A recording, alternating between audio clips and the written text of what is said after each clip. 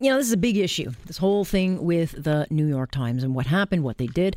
I can tell you that without even checking with my bosses. So I don't even need to ask them, because I can say with 100% certainty that if I got an explosive story, let's just say on the Prime Minister, I don't have one, but if I did, I might have other things tucked away. But if I had an explosive story about the Prime Minister and the source was top notch, lots of credibility, reputation was known, I would not be able to get that story on air or online unless under these anonymous sources that I had it backed up by at least 2 other sources. It just wouldn't happen.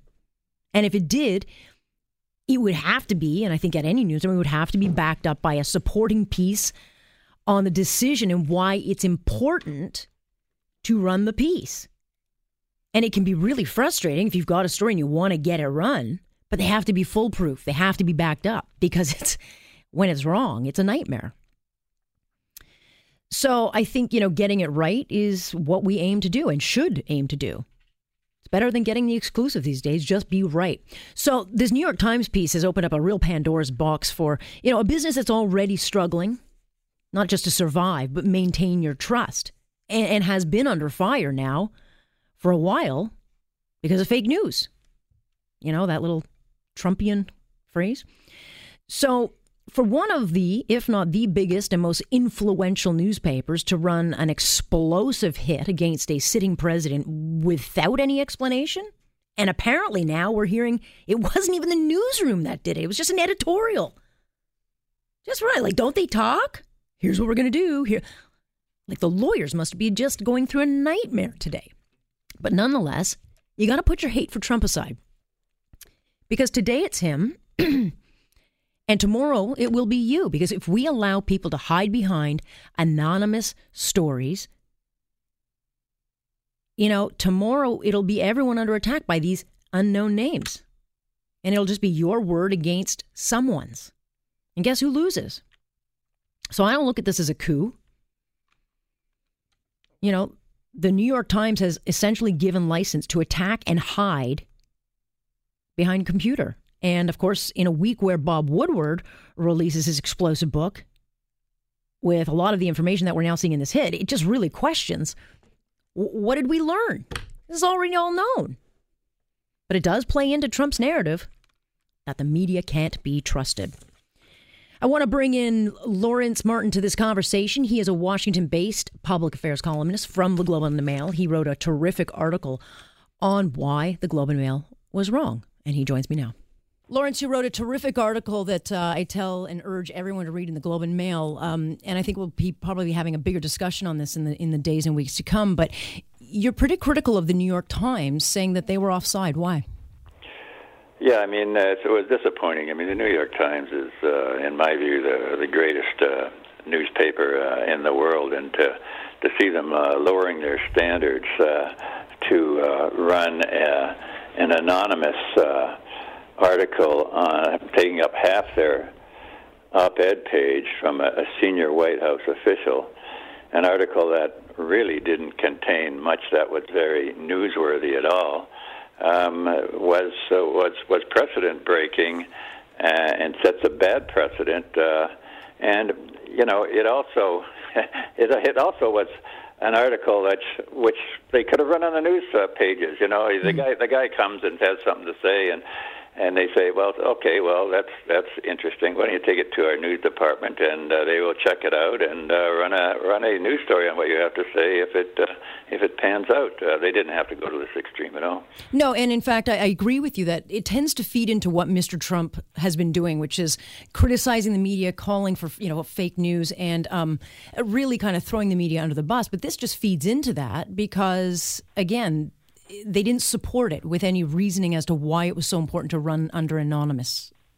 Yeah, when you start running articles by anonymous sources criticizing the president, you fall into the trap of being criticized for fake news because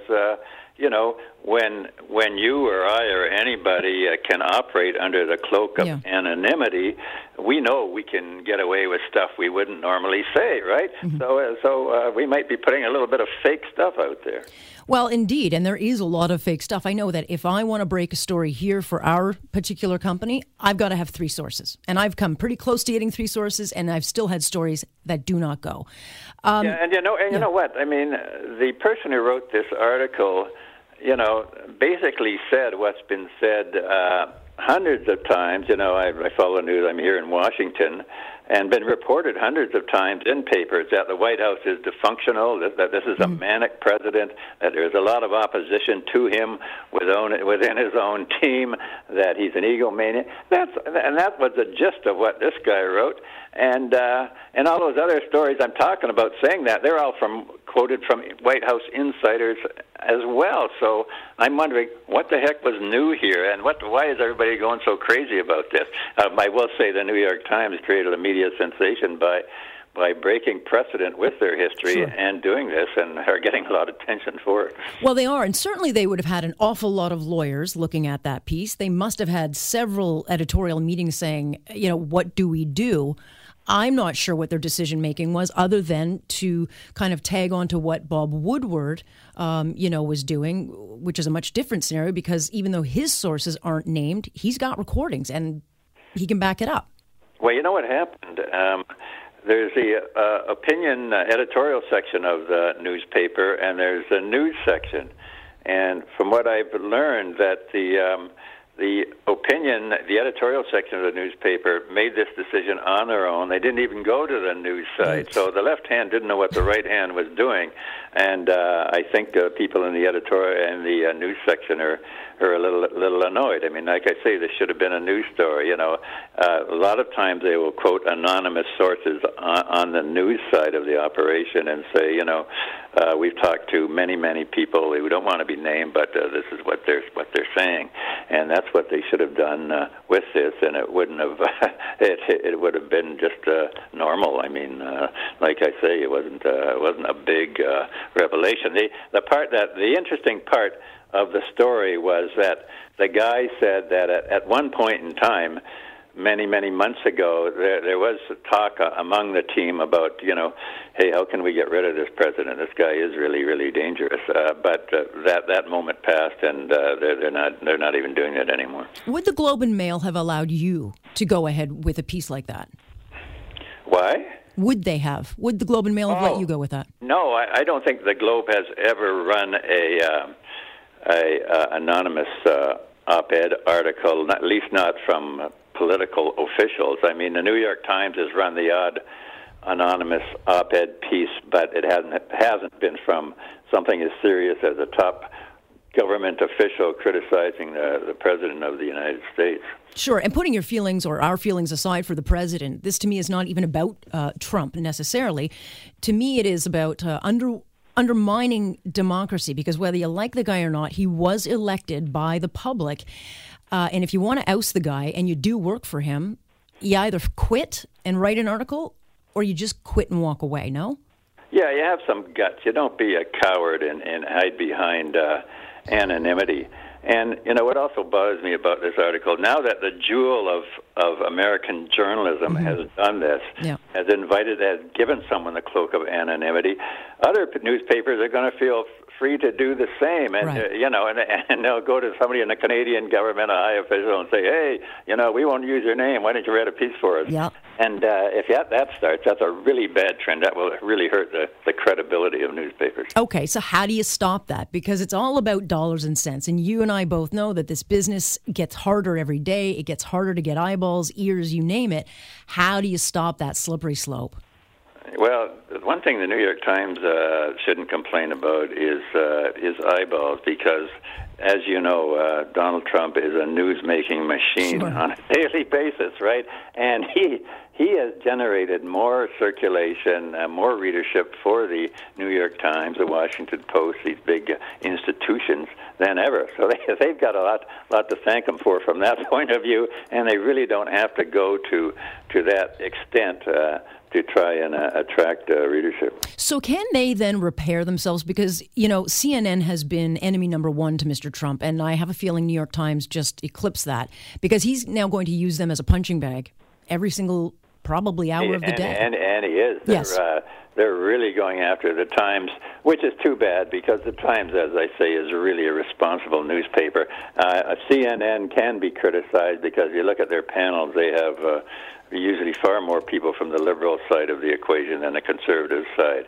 But the New York Times does try and be, it's a liberal, centrist liberal institution, but it does try and be fair-minded, and the reporters like Maggie Haberman and others are just outstanding, and so they're going to be.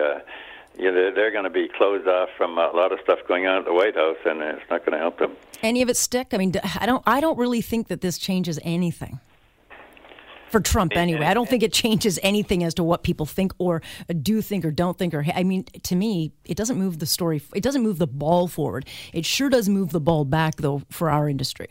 Yeah, you're right. It doesn't move the ball forward because we knew basically all this stuff about Trump, and I mean, in any government I've covered, there's been people in the inner sanctum who wanted to thwart the worst instincts of the prime minister or the president. That's what they're there for, and people have tried to stop Trump from doing this. Now, he's an exceptional case, I agree, but I mean, again, it just wasn't all that unusual, and I'm just surprised that the New York Times was the paper that actually did it, and I'm hoping that the Washington Post and others don't follow suit. Stay tuned. You'll still have something to write about. I'm almost sure of it. Thank you so much for joining me, Lawrence. I really appreciate it. Thank you. I enjoyed it. That is Lawrence Martin joining us out of Washington tonight. Washington is the place to be. Very busy. The swamp on fire. On point. I'm Alex Pearson, and this is Global News Radio.